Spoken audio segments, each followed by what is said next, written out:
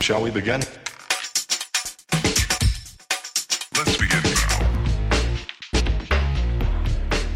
Welcome to WriteCast, a casual conversation for serious writers. I'm Brittany Kallman Arneson.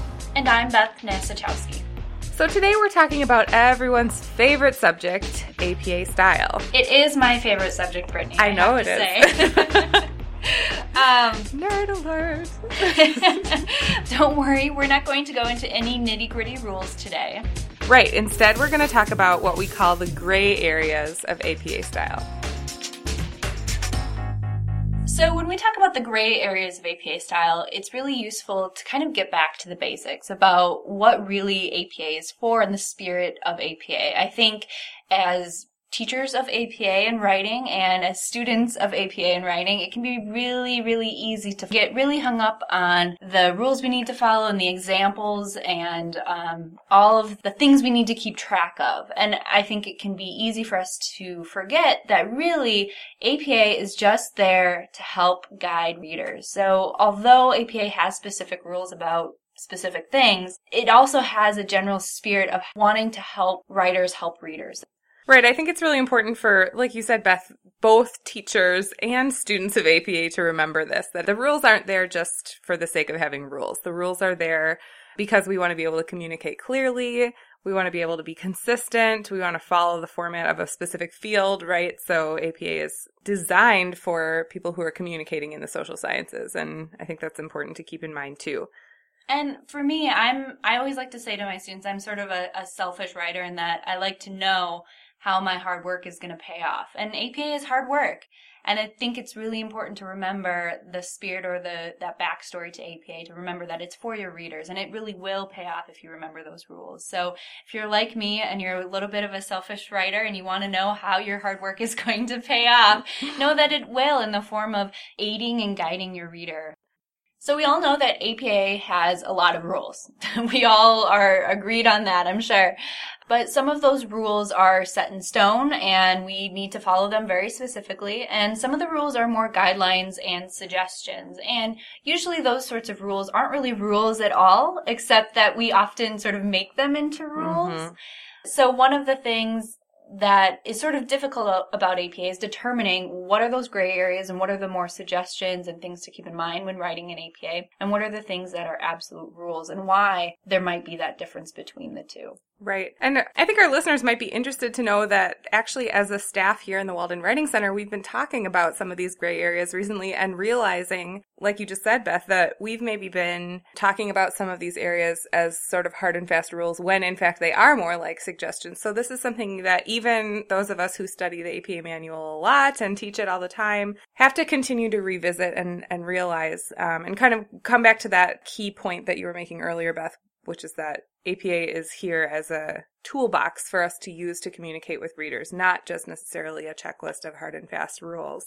And determining those gray areas is really going to differ from assignment to assignment sometimes and rule to rule. So there isn't always even a clear line between what is a gray area and what is a rule. But in general, what I like to think about is that the rules for APA are the examples that you can find exact examples for what you're looking for. So you're creating a reference entry for a book, you can find the exact example of that book reference entry in the APA manual. So that's a rule you need to follow. Right. The difference comes in, or those gray areas come in, on things like passive voice, use of I, anthropomorphism, things that really more relate to precision and clarity. They're actually in the precision and clarity section of the APA manual, and they really relate more to clearly communicating to your reader. But an example of anthropomorphism in the APA manual isn't necessarily the exact example you'll be writing in your paper. And so for those places, you need to sort of think about APA rules as suggestions and consider, the spirit and that backstory of APA and how that applies to what you're currently writing.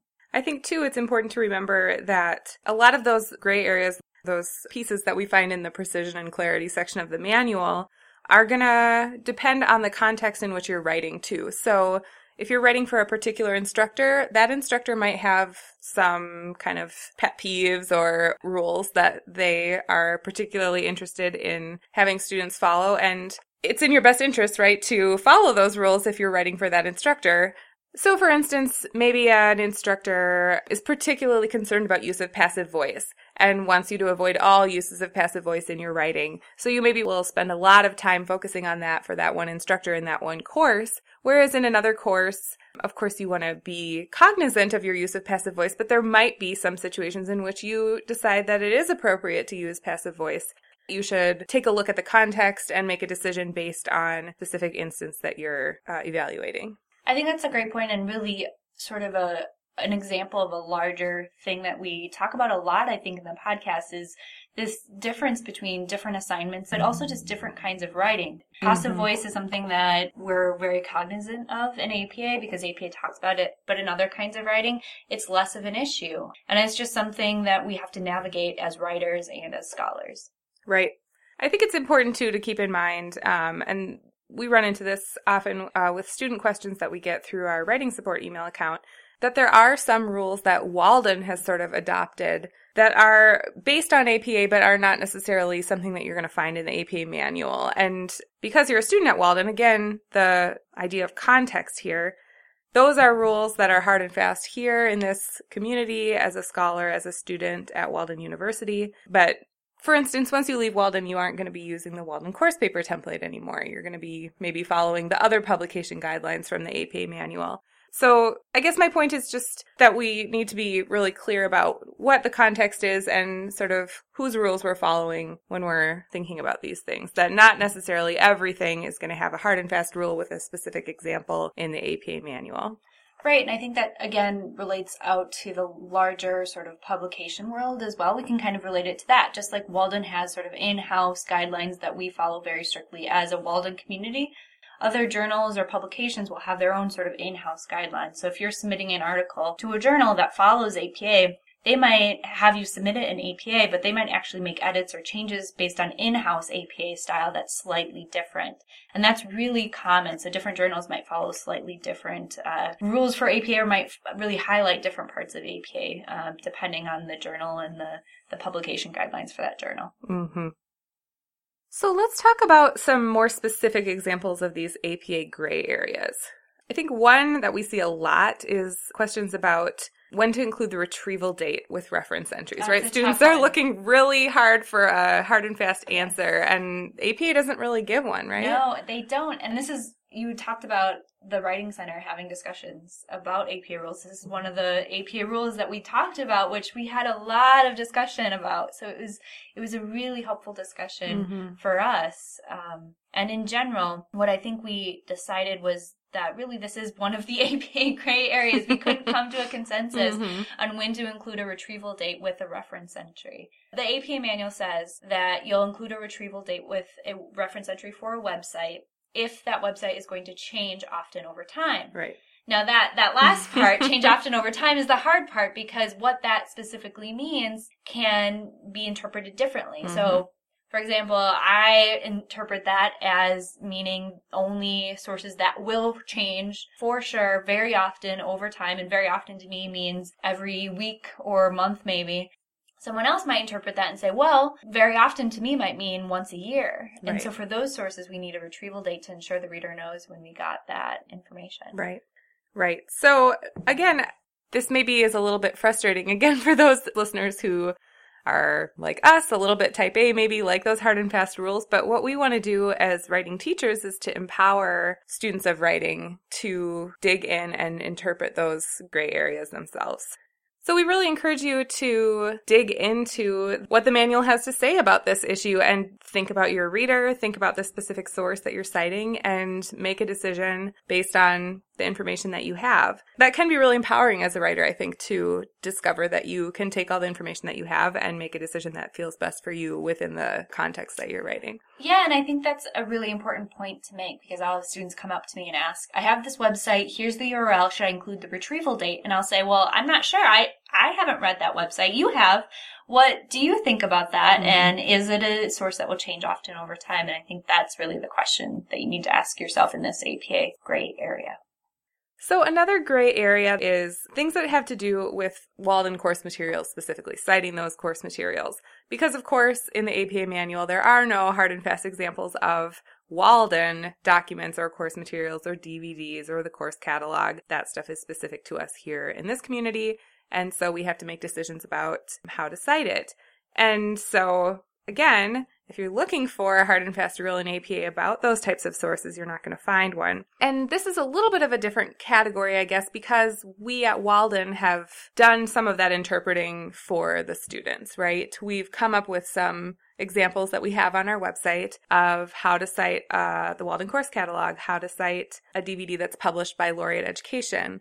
And so while it's a gray area within the larger context of APA, it's not so much a gray area for Walden students because we have these examples that we've developed. But it is a good example, I think, of how we as an institution and we as a writing center have interpreted rules in the spirit of APA for our own purposes. And it's a good reminder that APA does take some interpretation at points. So it doesn't have examples for everything that we're going to have to cite. And that's where the authors, and in this case, the Writing Center, has sort of stepped in and done some of that interpretation. Right. So before we talked a little bit about the precision and clarity section of the APA manual that really gives suggestions for authors for clear writing. And two of the biggest areas, or the two of the biggest terms in that section that we talk a lot about with students is passive voice and anthropomorphism. So a lot of people know what passive voice is. That's when the doer or actor of the sentence isn't clear or stated. And then anthropomorphism is when we give human actions to inanimate objects. An example might be the research found. Mm-hmm. Because the research didn't actually find anything. It's the author who found something during or through the research. But it can be tricky sometimes because a lot of students might really focus on anthropomorphism and passive voice and want to eliminate both of those things. And sometimes, rightly so, anthropomorphism and passive voice can both create unclear writing because the doer or actor of things isn't always clear. Particularly for passive voice, I always like to tell students to look out for passive voice during election cycles because you can see a lot of it in the news and when, politicians start talking about things. It's sort of political speech sometimes because it does a good job of hiding the doer of an action. Mm-hmm. And that's really the issue. Passive voice in and of itself is a perfectly fine grammatical structure, as is anthropomorphism. Both of those are used in other kinds of writing all the time, but it's really about the context, sort of like what you were talking about before, Brittany, where students have to think about whether it would be clear to eliminate passive voice and anthropomorphism or if that would just create more confusion. And just really asking themselves whether the reader will understand what they're talking about. Right. I think, again, this is a really good example of a place where APA is empowering you as a writer to make decisions about your own writing and helping to kind of give some language to talk about certain issues in writing that we see, or certain techniques even in writing, and then making decisions about whether or not to use those techniques. So again, yeah, there is really no hard and fast rule in APA that says never use passive voice or never use anthropomorphism, but it does say be aware of these two grammatical structures and watch out for places where they create unclear writing, where they create a question about what the meaning is. And that's really the important part, is the unclear writing. Right? Because passive voice and anthropomorphism can be clear, but usually they're a symptom of something that's a little bit larger. So we've talked a little bit about some of the gray areas in APA, and we've talked a little bit about how the Writing Center talks about those gray areas, how we debate them between ourselves, and we've sort of come up with some rules to help students through some of those gray areas. But one thing to keep in mind is that all of your faculty have gone through the same process. They are scholars and researchers and writers, and they have had to navigate APA and those gray areas as well. So you can see your instructors as really someone who's a resource and who's gone through a lot of what, you're trying to work through with APA, and see them as someone who has that experience and that you can draw from that experience, hopefully. Right. I think that's a really good point, Beth, and I think it's a nice way of looking at the instructor and their expertise more as somebody who has navigated these resources and learned how to make decisions based on the information that they're finding in APA, rather than somebody who's simply memorized the APA manual and now knows all the answers to all of the questions. And again, that's really what we want you as writers to move towards as well, is being sort of interpreters of the manual rather than enforcers of the manual, if that makes sense. Yeah, and to see when you see differences between what your understanding of an APA rule is and what the Writing Center is showing you or what your faculty is asking you to do, is to take that as an opportunity to talk about these things and engage in that conversation. Because like we said, there are APA rules that we have to follow, but there are gray areas, and that's where we get into conversation with one another about what the spirit of APA is and how that informs those gray areas. Okay, so earlier you mentioned, Beth, that there are some hard and fast rules in APA. And so I imagine our listeners will be asking, okay, great, I feel so empowered. Now I can interpret the APA manual for myself. But how do I know which parts are open for interpretation and which parts are just, here's the rule, follow it, no questions asked? That is a wonderful question. And as I kind of mentioned earlier, you're going to want to look in the APA manual for an example. And that's really the first step. So hopefully you have an APA manual and you look there. If you don't happen to have an APA manual, it's a great thing to get. It's going to be useful for you throughout your coursework. But you can also look at our website. So that's the first step, really. Look at the manual, see if you can find a specific example for what you're looking for.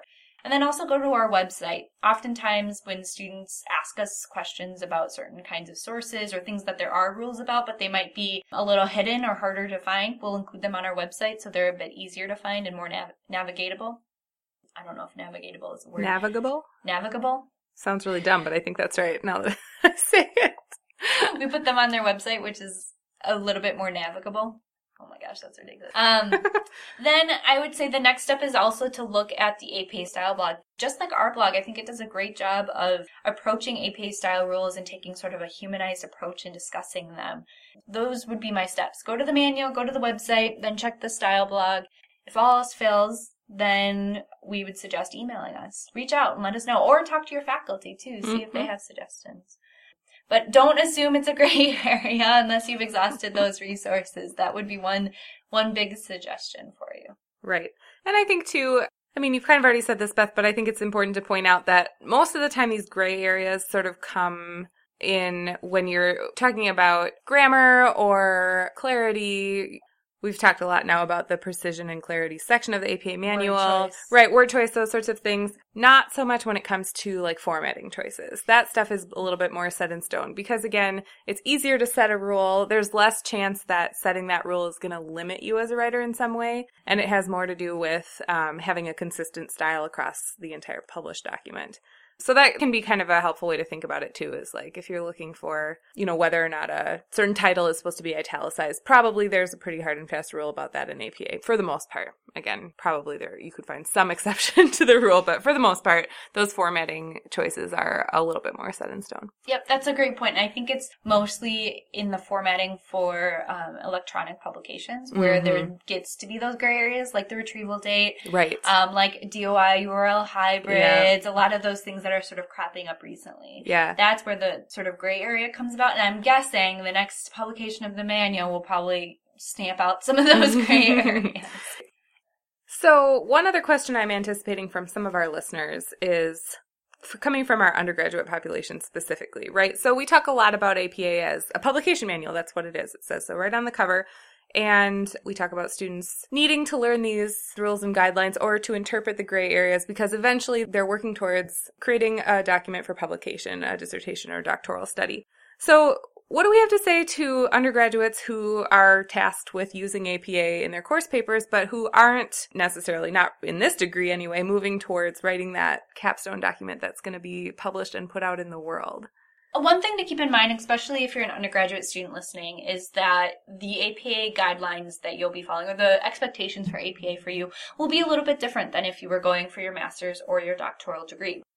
With each degree, the expectations are going to be more and more strict because the expectation for publication becomes different. So at a master's level, you might be publishing, you might not be. At a doctoral level, you certainly are publishing, so the APA becomes that much more important. At the undergraduate level, the expectations will probably be a little bit different, but potentially you will need to follow, especially at the very end of your program, follow APA pretty strictly. And really, that's just part of becoming a scholar and helping you to practice becoming a researcher and author and part of that conversation. So really, just like all the other scholarly writing guidelines, you might never use our guidelines about thesis statements in the writing that you do at your work, and that's okay.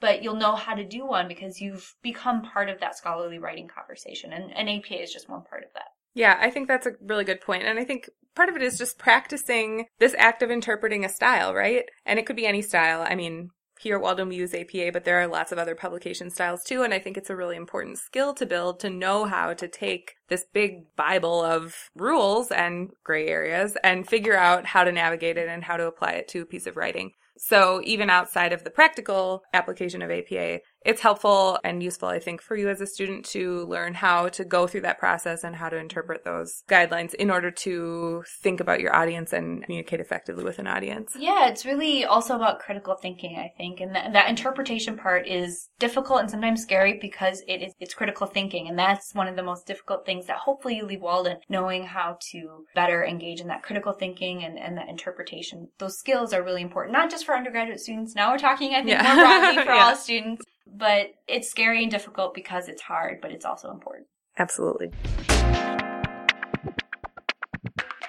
So we're going to try something new and take a little bit of time at the end of each podcast episode for the next few episodes to check in with our listeners and respond to comments and questions that we get both in our social media survey and on any of our podcast episodes or blog posts. We really appreciate it when our listeners respond and take the time to write to us. And so we just want to make sure that we talk back, that we say we got your message and that we acknowledge it in some ways. So we have a comment from a student that we got through our social media survey, and it says, I am a new student and have not had enough time with the social media channels to really evaluate them. So thank you, first of all, for that comment. Again, any comment, we are really open to hearing feedback. And thank you for taking the time to comment and let us know.